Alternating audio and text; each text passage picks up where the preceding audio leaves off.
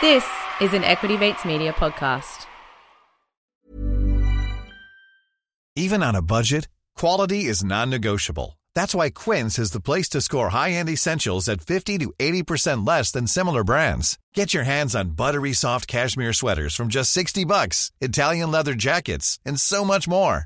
And the best part about Quince, they exclusively partner with factories committed to safe, ethical, and responsible manufacturing. Elevate your style without the elevated price tag with Quince. Go to quince.com/upgrade for free shipping and 365-day returns. When you make decisions for your company, you look for the no-brainers. And if you have a lot of mailing to do, Stamps.com is the ultimate no-brainer. It streamlines your processes to make your business more efficient, which makes you less busy. Mail checks, invoices, legal documents, and everything you need to keep your business running with Stamps.com. Seamlessly connect with every major marketplace and shopping cart. Schedule package pickups and see your cheapest and fastest shipping options from different carriers, with rates up to 89% off USPS and UPS rates. And with the Stamps.com mobile app, you can take care of mailing and shipping wherever you are. Make the same no-brainer decision as over 1 million other businesses with Stamps.com. Sign up with code PROGRAM for a 4-week trial, plus free postage and a free digital scale. No long-term commitments or contracts. That's Stamps.com. Code PROGRAM.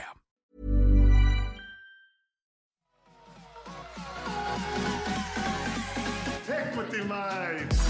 I will say this about investing. Everything you do learn is cumulative. What I learned at 20 is useful.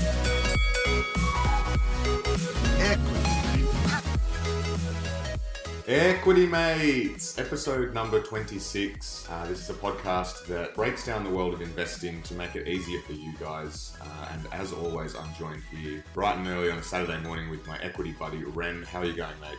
I'm very good, Bryce. Very glad to be with you on a Saturday morning and excited for this interview we're bringing everyone. This is our first international guest. Well, Toby Carlisle last week, he is living in America, but he is from Australia. So this is our first international guest that has no connection to Australia, I guess you could say. Mir Statman was his name, and he is a behavioural finance professor. Mir Statman is the Glenn Klimek Professor of Finance at Santa Clara University over in the United States. His research focuses on behavioural finance. He attempts to understand how investors and managers make financial decisions and how these decisions are reflected in financial markets. One of his most recent books is Finance for Normal People, How Investors and Markets Behave. And you've read that, or parts of it, haven't you, Ren?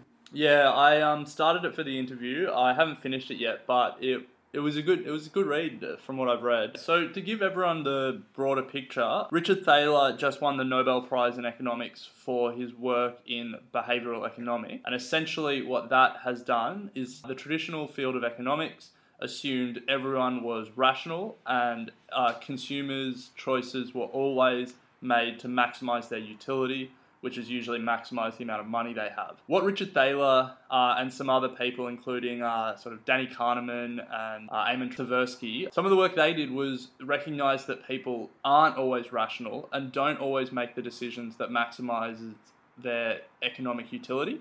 Mm-hmm. And so they applied psychology to economics, and they've done some really interesting experiments, and two of them won Nobel Prizes for economics, Thaler and Kahneman.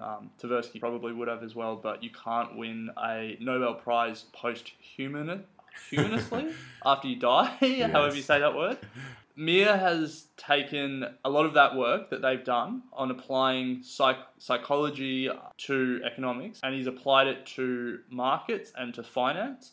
And so he looks at how investors make decisions, because traditional financial models and studies of finance have assumed that investors are always rational and will always make the decision to maximize their economic utility, i.e., make the most money in the market. But what Mir talks about, and what his book is really good at explaining, is that in fact there are a number of different drivers of investors' behavior in the market. He applies these sort of psychological principles to investing, and so it's a good way to sort of check how you think, check your own biases. He gives some advice and some tips to analyze your own thinking and to maybe make yourself a better investor. Just briefly before we kick into it, Ren, it'd be worth mentioning that we're getting into the final stages of our competition that we're running with Belmont Securities.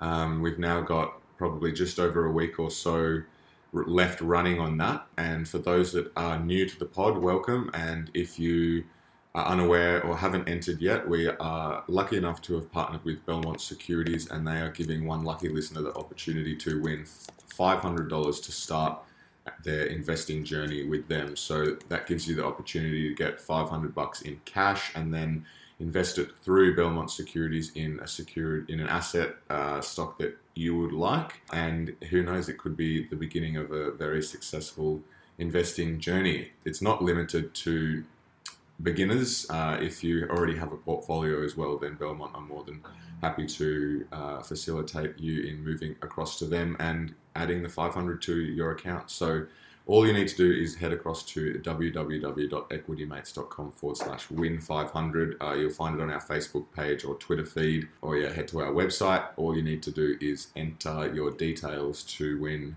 and we will be drawing that pretty soon. So don't miss the opportunity. And get in if you haven't already. And if we're looking at rationality and irrationality in this interview, we would have to say it would be highly irrational not to take 5 minutes to give yourself a chance to win $500. Yeah, exactly. So maximize your economic utility, jump online and enter the competition today. Yeah, great sell. Yeah. Without further ado, here's Mir Statman on behavioral finance. In a video we saw of you, you thought that it was ridiculous that people in finance thought financial products were unique and different to products like roses and watches. To the beginner investor, this seems like there is a stark difference between these two, but can you elaborate on what you mean by this? Yes. So when you think about roses have no utilitarian benefits. You cannot eat them, you cannot drink them, your beloved cannot eat or drink them. But of course, roses have a lot of expressive and emotional benefits. With a rose, you say to your beloved, I love you. With a rose, you say, I am a thoughtful man. You'll do well to marry me. Now, when you think about watches, again, like all products, it has utilitarian, expressive, and emotional benefits. Of course, unlike roses, watches have utilitarian benefits. They show you the time, but a $10 watch shows you the same time as a $100,000 watch. So why is it that people buy $100,000 watches? They're not stupid, they're not irrational. They are using that to enjoy the expressive benefits of that they can afford to buy an expensive watch, impress others perhaps, and that pride they have in themselves being able to have earned enough money to buy those kinds of watches. Well, the same applies to securities, to stocks, to bonds, to other investments. They have utilitarian benefits. If we save money and invest it in stocks or bonds, we'll have money to spend in retirement. But think also of the expressive and emotional they give you today, not just in retirement. Today, when you are 25 or 26, you have that sense of security, of well-being, that you will have money to retire on, that you're on your way, that you'll have money if you want to get married and buy a place to live, and so on. And so there are many insights that we lose when we think about financial products and services as being entirely unique and unlike roses or watches. Your field of study is behavioral finance. Many listeners will know that Richard Thaler just won the Nobel Prize for Economics for his work on behavioral economics. Is behavioral finance similar and an offshoot of this work, or is it something completely different? Oh, it is not an offshoot. It really developed in parallel to behavioral finance. I was introduced to the topic by my colleague and friend Hirsch Shefrin, and Hirsch worked with Thaler when they were both at the University of Rochester. And so the difference between economics and financial economics is that financial economics, of course, focuses on issues that relate to financial choices, whereas economics is broader than that. It can apply to issues such as labor economics or health economics and so on. So they developed in parallel. My own interest is, of course, in the financial economics, and behavioral finance is my thing. I was reading your book, Finance for Normal People, and you talked about how you're part of the second wave of behavioral finance, and I found that really interesting, the change that has happened. So can you explain what happened between the first wave and the second wave? Yes. I think that the notion of the second wave or the second generation of behavioral finance is not well accepted now. It is really something that I try to promote. And my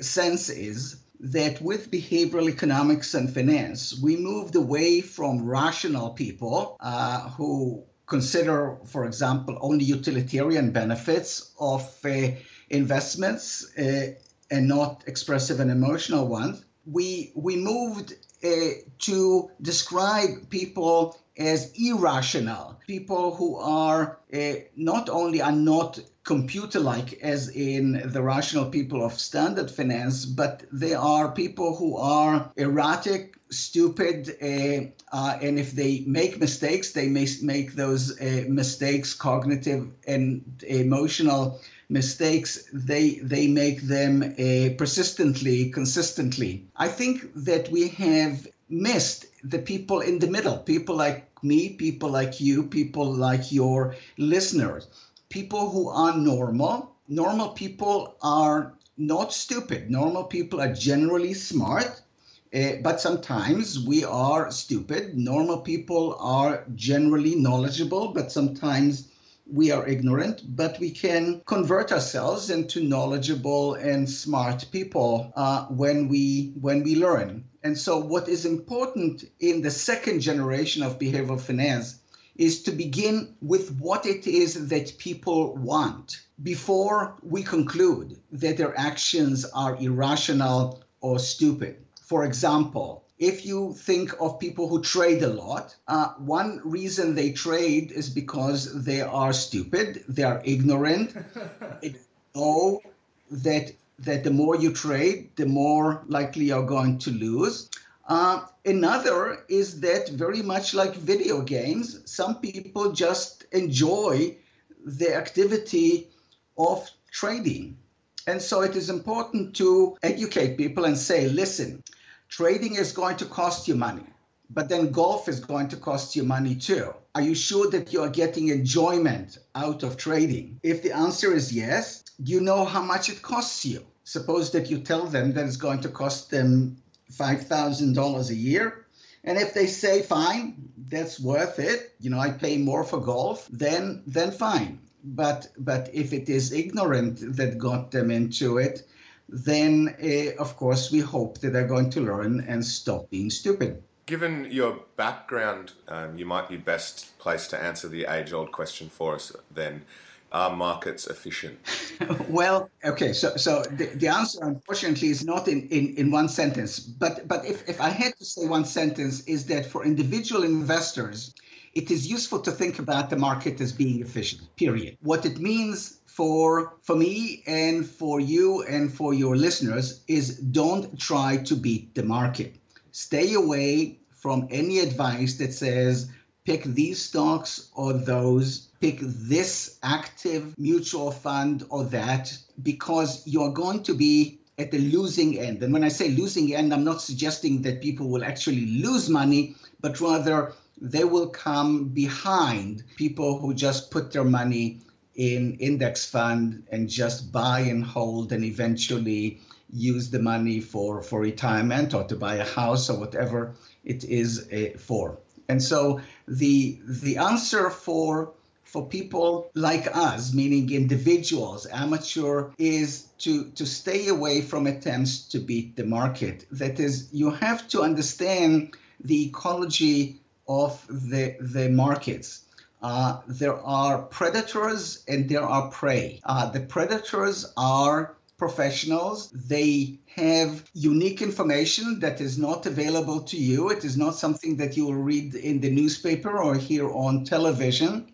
They have a deep understanding of the industry they're covering and so on. And they trade with people who are, in fact, the prey. And remember, in every trade, there is an idiot. And if you don't know who it is, you ask yourself, whenever you are about to trade, who is the idiot on the other side of the trade? Or using another analogy, realize that trading is like playing tennis, not against the wall, but against an opponent on the other side who you've never met before and you don't recognize and you don't know the skills of. And so it might well be Djokovic on the other side, and your chances of winning are not 50-50. Why get into a game when it is not just for fun? Let's say that it is $100,000 that go from the loser to the winner. Well, it's very clear that you are going to be losing that money. And unless it is worth for you $100,000 to play with Djokovic or lose to Djokovic, don't do it. It would be a great tennis game. It would probably be over very quickly if I was playing though. It's interesting that you talk about that, how investors they think about competing against the market rather than competing against the trader on the other side of that trade. And in your book, you talk about how that's a framing error, and that's a very common sort of cognitive bias that a lot of investors and traders have. From your studies and your research, what's one thing that you think more investors should understand, or what's a common thing that a lot of investors are currently getting wrong? Well, so people know that they have to save money. People know that they have to calibrate their spending.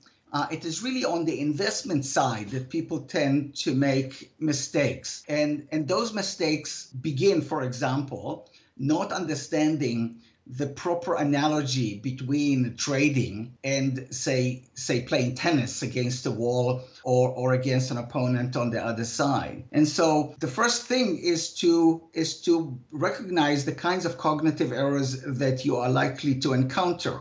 And even before that, to know that the investment part is really very, very simple.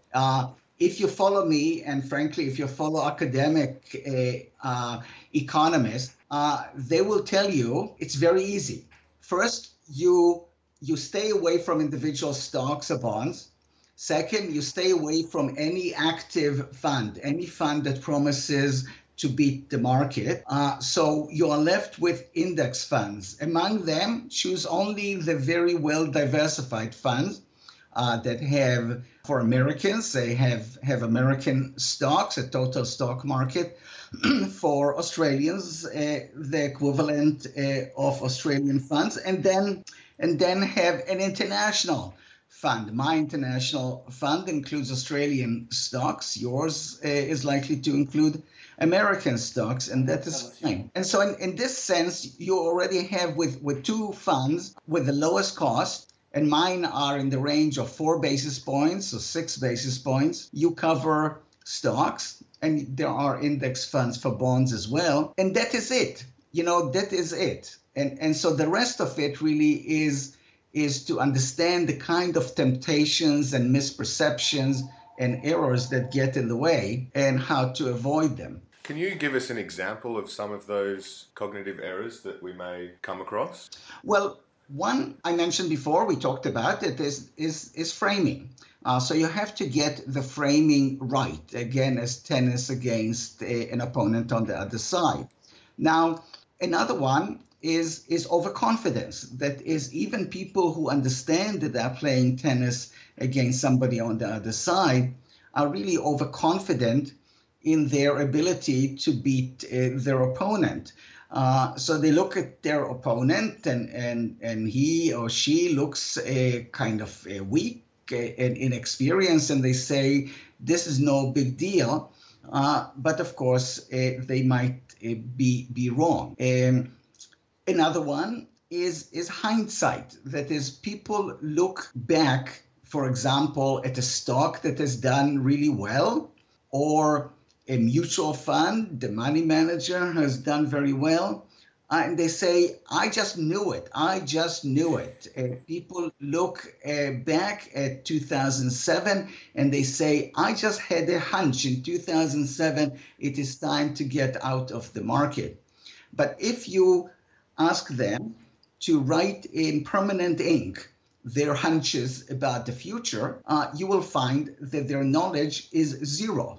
Not only are individual investors have zero foresight, professionals have zero foresight. It's embarrassing to see what Wall Street strategists forecasted in 2007 about what will happen in 2008. They had no clue. And so don't try to time the market. Not only don't have hunches, but also stay away from this notion that you're going to be a contrarian, because in every market, half the people think it's going to go up and half the people think it's going to go down. You'll never have a situation where everybody is exuberant or everybody is fearful. And so the thing really is to control your own exuberance and your own fear that is going to drive you out of the market or into the market, injuring yourself. Just be steady. Yeah, it's good advice. I guess it's a lot easier said than done. Ready to pop the question? The jewelers at BlueNile.com have got sparkle down to a science with beautiful lab-grown diamonds worthy of your most brilliant moments. Their lab-grown diamonds are independently graded and guaranteed identical to natural diamonds, and they're ready to ship to your door. Go to BlueNile.com and use promo code LISTEN to get $50 off your purchase of $500 or more. That's code LISTEN at BlueNile.com for $50 off. BlueNile.com, code LISTEN. Planning for your next trip? Elevate your travel style with Quince. Quince has all the jet-setting essentials you'll want for your next getaway, like European linen, premium luggage options, buttery soft Italian leather bags, and so much more. And it's all priced at 50 to 80% less than similar brands. Plus, Quince only works with factories that use safe and ethical manufacturing practices. Pack your bags with high-quality essentials you'll be wearing for vacations to come with Quince. Go to quince.com/trip for free shipping and 365-day returns. So, from your study of traders and of markets, have you seen or have you got any advice for our listeners on how they can sort of recognize and overcome those cognitive biases? Well, remember, I'm no smarter than you or your listeners, and I've learned that. Debatable. Yeah. Well, it is a matter of learning. And so first, I don't really have to understand precisely what goes on inside my body to know that it is better to have my food mostly in fruits and vegetables rather than in steaks and bread. I trust experts who know that, and I take just the rule, and I try to minimize sweets and maximize fruits and vegetables. The same applies in investments. You don't have to understand the intricacies of stocks and bonds. In fact, this really is one of the most misleading legends, lies that you hear. First, I have to understand how stocks are and bonds are, blah, blah. Nonsense, okay? All you need to do is to follow the recipe, to follow the prescription, very much like you follow a physician's prescription. And I gave you that prescription before. Now, if you want to delve deeper into it and understand why something that is so obvious is so difficult for people to grasp, then you get into the questions of cognitive and emotional errors. And so if you need to understand that can help you in times of crisis. That is, if when you are afraid and you want to sell all your stocks, if you just pause and ask yourself, who is the idiot on the other side of the trade, then perhaps it will stop you from doing something rash. And so in this sense, it is useful. But in terms of what you should do, simple is best. If we can go back to something else that you touched on earlier in the interview and something that you write about in your book, you talk about the 3 different types of sort of benefits you get from investments. So utilitarian, expressive, and emotional. And I thought it was interesting that this week we saw a Leonardo da Vinci painting go for $450 million. So there was clearly a lot of expressive and emotional benefits in that price, you would imagine. Can you just step through what each of those are, and maybe how we as individual investors can sort of watch for what's actually motivating us and try and correct for that? Sure. First, I have to disclose that I'm not the buyer. Second, think about what money is for. Many times we just say, well, we are in the business of getting the most money. If you ask investors, what do you want from your investments? They will say profits. But what are profits for?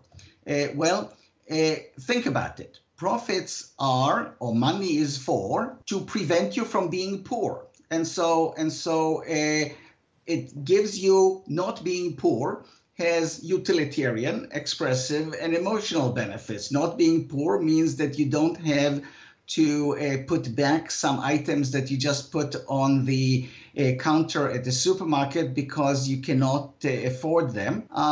It means that you have the peace of mind that you will not have to be dependent on your children. And so you have the pride that comes in being financially independent, able to help your kids rather than be helped by them.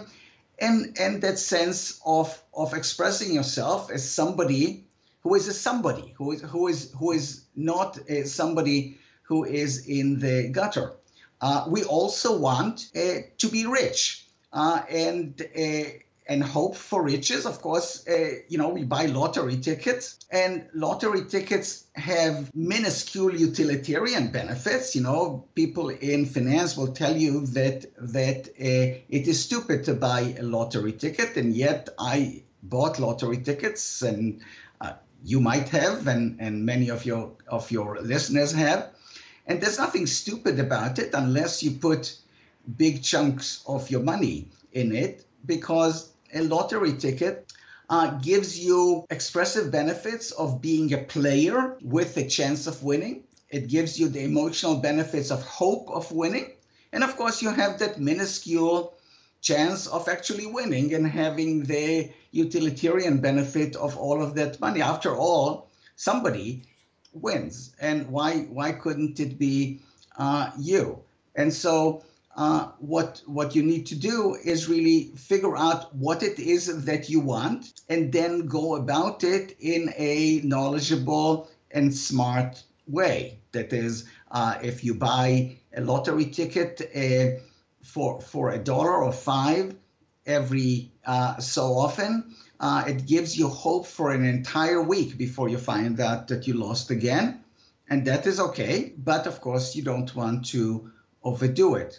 The same thing, that is what else is money for? Well, it is for raising kids. For some people, it is for status. This is what hedge funds are for. You can brag about your riches without appearing to brag. Some people want to express their values, their social responsibility through investments. And so these are some of many wants that can be satisfied, and all of those carry utilitarian, expressive, and emotional benefits. So let's just go back. Can you just give us a bit of an idea? Have you always been interested in this field of research? What got you interested in researching the markets and the behavior of investors, and where did it all start? Well, like all people, as you grow up, as when you're a kid, you're trying to make sense of behavior, your own behavior and the behavior of others. What elicits admiration what elicits rebuke, what makes you tick, and what makes other people tick. For me, the interest at some point, as I was doing my high school work, and as I was later on serving in the army, I got exposed to economics and found that fascinating. And so I took economics and statistics as my majors at the university, and I could see that while I followed the norm of working with models of rational people and so on, that this really had some major flaws in the sense that it did not have much fidelity to what people actually do. Now, one anecdote is that, of course, Daniel Kahneman and Amos Tversky really laid the foundation for behavioral economics and finance. And when I was a student at the Hebrew University of Jerusalem studying in one building, they were in the adjacent building doing their work. And I had no idea anything about their work. I would step into this building from time to time to participate in experiments to earn some pocket money as students do. But I had no idea of what they're doing. It tells you something about the distance between economics and psychology at that time. But once I got to know their work, my eyes opened because I could see that they offer the bridge and they offer the way to really reconcile contradictions between theory and evidence. You know, theory says people don't care about dividends. Evidence says they care about it a lot. So why? And this really is how things develop. And once you see that, you see stuff all around you. In fact, I serve as my own laboratory. That is, I observe my own behavior, and I find it funny in the sense that it's not rational. But then I try to make sense of it, and I try to see whether this is just me or whether this is common to people more generally. When you were at university and Kahneman and Tversky were there, did you get to work with them at all? No. Okay. Nothing about them. I knew absolutely nothing about them. I didn't know their names. Oh, really? It's just inconceivable now how much distance there was between economics and psychology at the time, and so there were things knowing at me that is I could I remember a class in sociology where the topic one of the topics was about status seeking. And I found it really fascinating. I could see how it relates to money. In fact, one of those examples had to do with paintings. That is, why is it that somebody is going to pay millions for a painting when a $20 poster is going to cover the same portion of the wall and perhaps more? In fact, I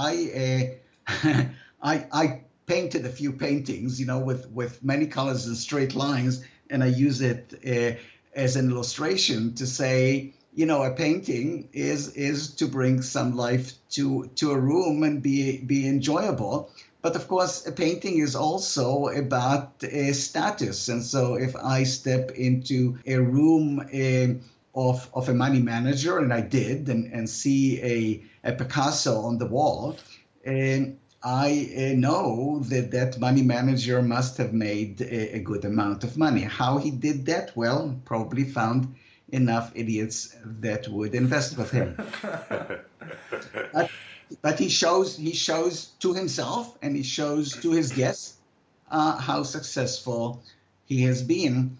And I understand it. I find it ludicrous, but I understand it. But actually, I don't even find it ludicrous because I have on my wall some paintings that I paid several thousands, not very many thousands, but several thousands of dollars. And that is, and the same can be applied to me. That is, why didn't you just buy a $20 poster? Yeah. So I find that really fascinating how you when you started your academic career, psychology and finance and economics was so separate, and you've seen them combined. Was there a lot of resistance at first when these ideas of psychology were starting to be applied to markets and to investors? Yeah, a lot. Yeah. we were not physically assaulted, but pretty close to that. That is, Hersh Efron and I had really the first paper on behavioral finance before it was called behavioral finance in a top journal. Published in 1984, and only in the years since I have learned the kinds of struggles that went on. The reviewer was somebody who is very, very well known. I don't really want to mention the name, and he praised it so much that the editors found it impossible to turn it down, but I later heard that a number of people protested and said that if that journal publishes this paper, they will never ever submit a paper to this journal. In fact, when in 1985 there was a conference at the University of Chicago, kind of pitting standard and behavioral. And Merton Miller, a Nobel Prize winner, really his paper was a direct attempt to repudiate our not just that particular paper that I mentioned, but this entire field. And another famous person called behavioral economics and finance the Twilight Zone. So we had that, and you know, of course. Even then, it was a badge of honor that of course, it means that we are not just adding a brick to a wall that is already there, that we are building another kind of wall, a wall that really serves a purpose that is not being served before. The follow-up to that has to be, is in that intervening period, Richard Thaler's won a Nobel Prize and Danny Kahneman's won a Nobel Prize. Do you still see the resistance to these ideas and applying psychology to markets and investing? Some people in academia still resist it, but it is really fading. You know, they say that science develops funeral by funeral. There are people who will never change, and so you just pass them by. But today there will not be an issue when you submit a paper on behavioral finance to any journal, top or middling. It is just going to be judged as any other paper based on the evidence. And if it is persuasive, it will be accepted and published. So Mir, since you began your research until now, the advance in technology has been significant, and it's allowing access to the markets for our generation particularly, an easier way of doing so. And there's also a big shift happening towards sort of passive forms of investing. And so I'm just wondering if you're starting to see new behavioural trends emerge that previously either didn't exist or were unrecognised. And are there sort of cognitive biases that are particular for certain age groups and identifiable for certain age groups, or are they applied across the board? Well, technology is a wonderful thing, and of course you can use it for good or for ill. And so if people use technology to trade more, individual investors, that is bad. That is giving them a gun so they can shoot themselves. And so you have to be really careful with that. That is, in the old days, one had to call the broker and talk with the broker and place the order and so on. Today, you can just click and your order is executed, and then you feel like selling it and buying something else, and you can do that a second later. So that is a danger. But you can use it well. That is the cost, for example, of funds. The cost of index funds, for example, has come down a lot since the 80s and the 90s. Now it is almost free when you pay 3 or 4 basis points a year. That is free. And so it is really important for you to understand the nature of the game. There are high frequency traders. They use technology very much. They trade really, really fast. They make money. Who do you think are the people on the other side who are trading against them? Idiots. People who think that they can beat the fastest runners, even though they can hardly run 100 yards in a minute. So it is important for people to understand, again, that technology means that you have better technology, but they have better technology as well. And so don't think that technology is giving you an advantage unless you figure out that it does not give an advantage to the people on the other side.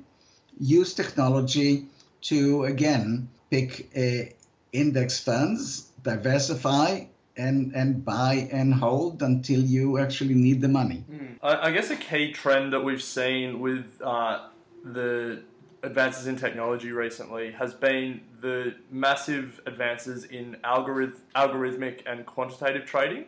Now, obviously, computers aren't subject to the same cognitive bias as humans are. So do you think that that these algorithms and quant traders will win out over human traders in the long term just because they will always be perfectly rational and always maximize their utilitarian benefit? Well, remember that behind those algorithms, there are people. And those people are trying to make the most money. They're trying to beat the market. And so the fact is that yes, those algorithms are getting faster. But then there are contrary algorithms as well. In other words, imagine that there are no people involved. It is just one computer competing against another computer. Well, one computer is going to be slower. One computer is going to have an algorithm that is not as good. And so that the computer is going to lose, or rather that person behind that computer is going to lose. And so the issue, technology, again, if you think about surgery, technology developing in surgery means that, say, now 95% of people who undergo heart surgery get better, whereas before it might have been 70%. But that is because the human body, of course, is not trying to compete with a surgeon and move the heart from left to right just to spite the surgeon. But the analogy of the surgeon does not apply to markets, again, because you always are competing against somebody on the other side. It is the equivalent of your body moving the heart from left to right. And so in this particular case, technology does not give you an edge. Staying on the theme of technology, based on all the experience and research you've done, what is Bitcoin doing to our human behavior and rationality? Like, can you tell us what your read on all of this is? Well, if somebody asks me, so what is the fundamental value of a Bitcoin? Well, there's no fundamental value. It is simply a creation out of nothing. It is really a pure bet. The technology underlying it eventually is going to be very, very useful in transfers of money, and banks are going to be very, very good users of it, and will all benefit. But the speculation in buying it or selling it is madness. And it does not mean that people who buy it for $5,000 will not be able to sell it for $10,000. it is like moving a lighted match from finger to finger. Eventually, it is going to burn somebody. So, are you noticing any sort of massive cognitive biases in this Bitcoin trading, or is it like a herd mentality that everyone is sort of piling in just because everyone else is, or what are we seeing here?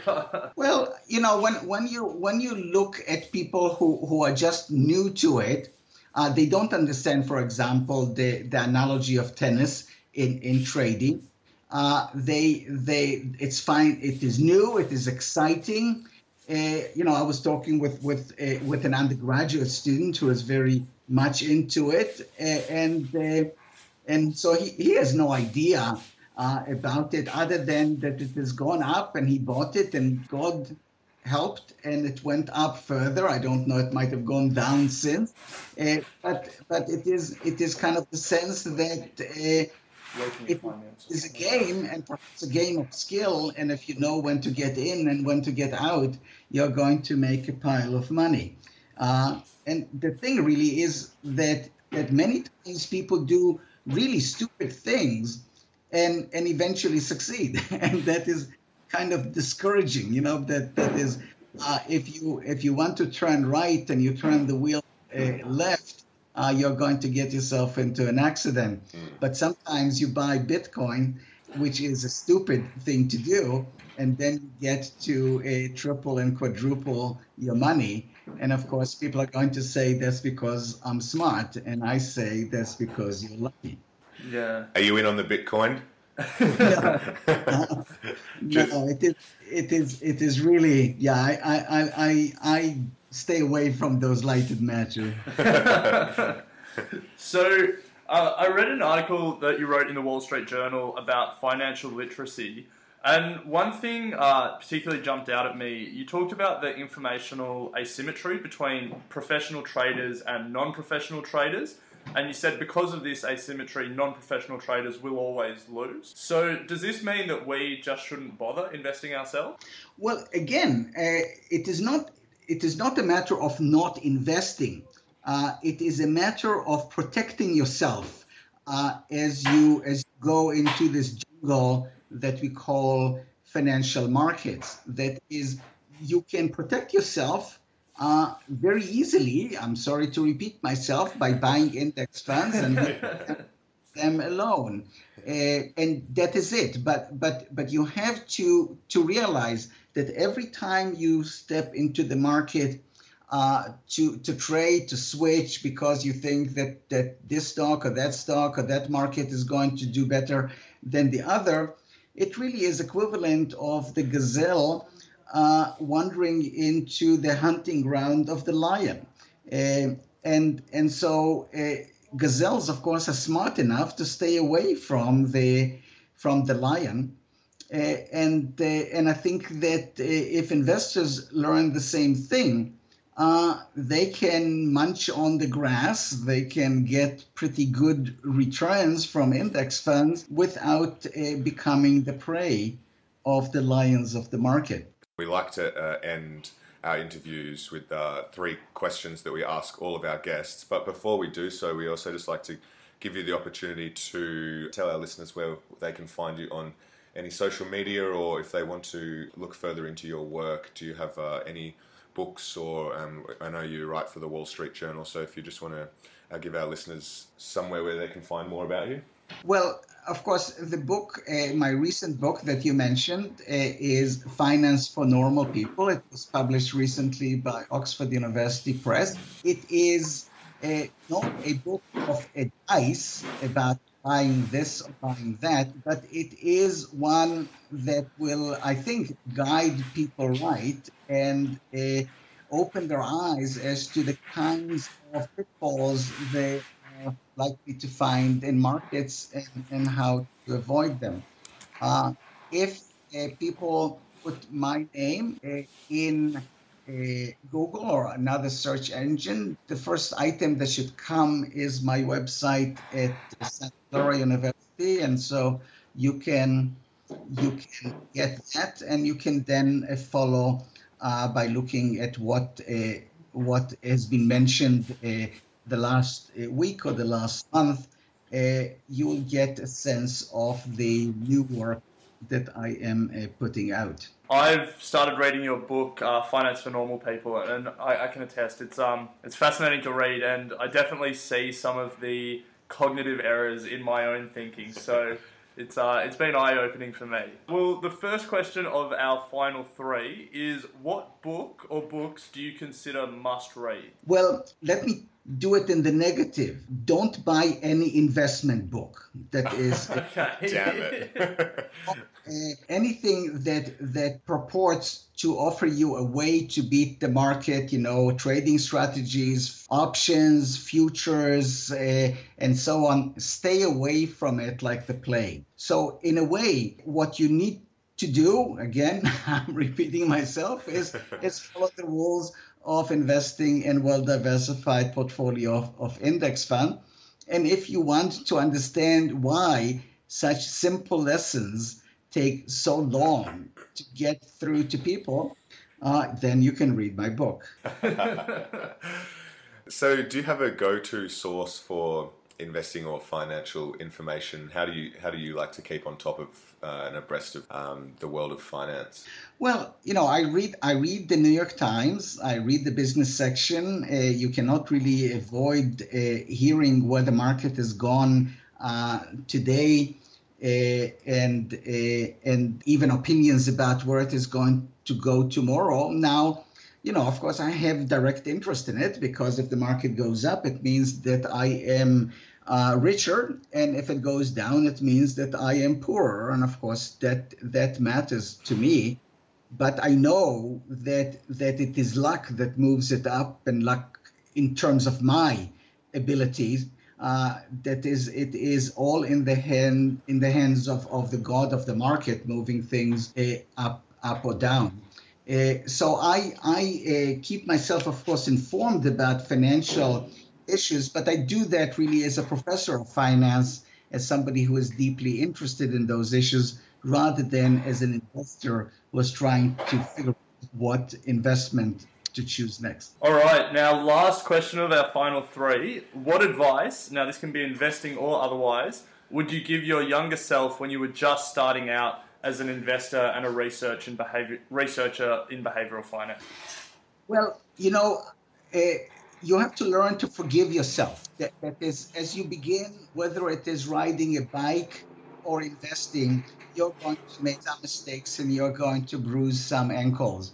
And so you have to forgive yourself, but you have to learn as fast as you can to avoid those kinds of mistakes. And so I know it's tempting to listen to somebody who says that there is a surefire way to triple your money at all. But you have to remember that the cliche advice is good. That is, save. First of all, invest in yourself, get education, get a job that is right for you. Save some of the money that you earn, but don't become stingy, and just do the usual stuff. Find the spouse who is going to be, like my wife and me. We are going to be celebrating in 2 years. We are going to be celebrating our 50th anniversary, and just let all the other things just slide, leaving them alone. Your listeners, of course, are young, but old people have a problem not of saving, but learning to spend the amount that they have saved, because they've become so enamored with saving and so used to saving that they forget that money is there to enjoy. Fantastic. That's some really good advice. We'll wrap up there, Amir, and we really appreciate you coming on. I mean, one of the big underlying takeaways for me out of this whole interview was, buy paintings and bitcoins. No. I'm happy you can summarize it well. No, look, it was really good. Some great advice there on protecting yourself and not trying to beat the market. We're not sure if you're playing Djokovic on the other side of the court, the likelihood of winning is very low, especially for me and Alec anyway, and I'm sure for our listeners. So we really appreciate you coming and giving us your time. And we've been following you on the Wall Street Journal, and you've definitely got some great ideas to contribute and help us on our investing journey. So once again, really appreciate it, and thanks for coming on. Thanks to both of you. It was enjoyable for me as well. Equity Mates and the people appearing in this program may have positions in the companies mentioned. This is general advice only. Please speak to a financial professional to understand how it may pertain to your individual situation.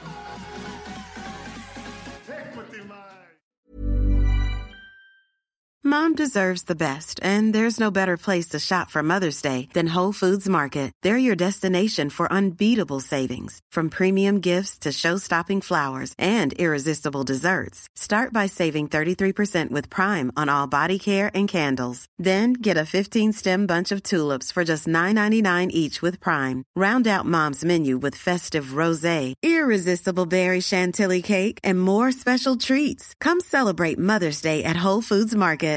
Hi, I'm Daniel, founder of Pretty Litter. Cats and cat owners deserve better than any old-fashioned litter. That's why I teamed up with scientists and veterinarians to create Pretty Litter. Its innovative crystal formula has superior odor control and weighs up to 80% less than clay litter.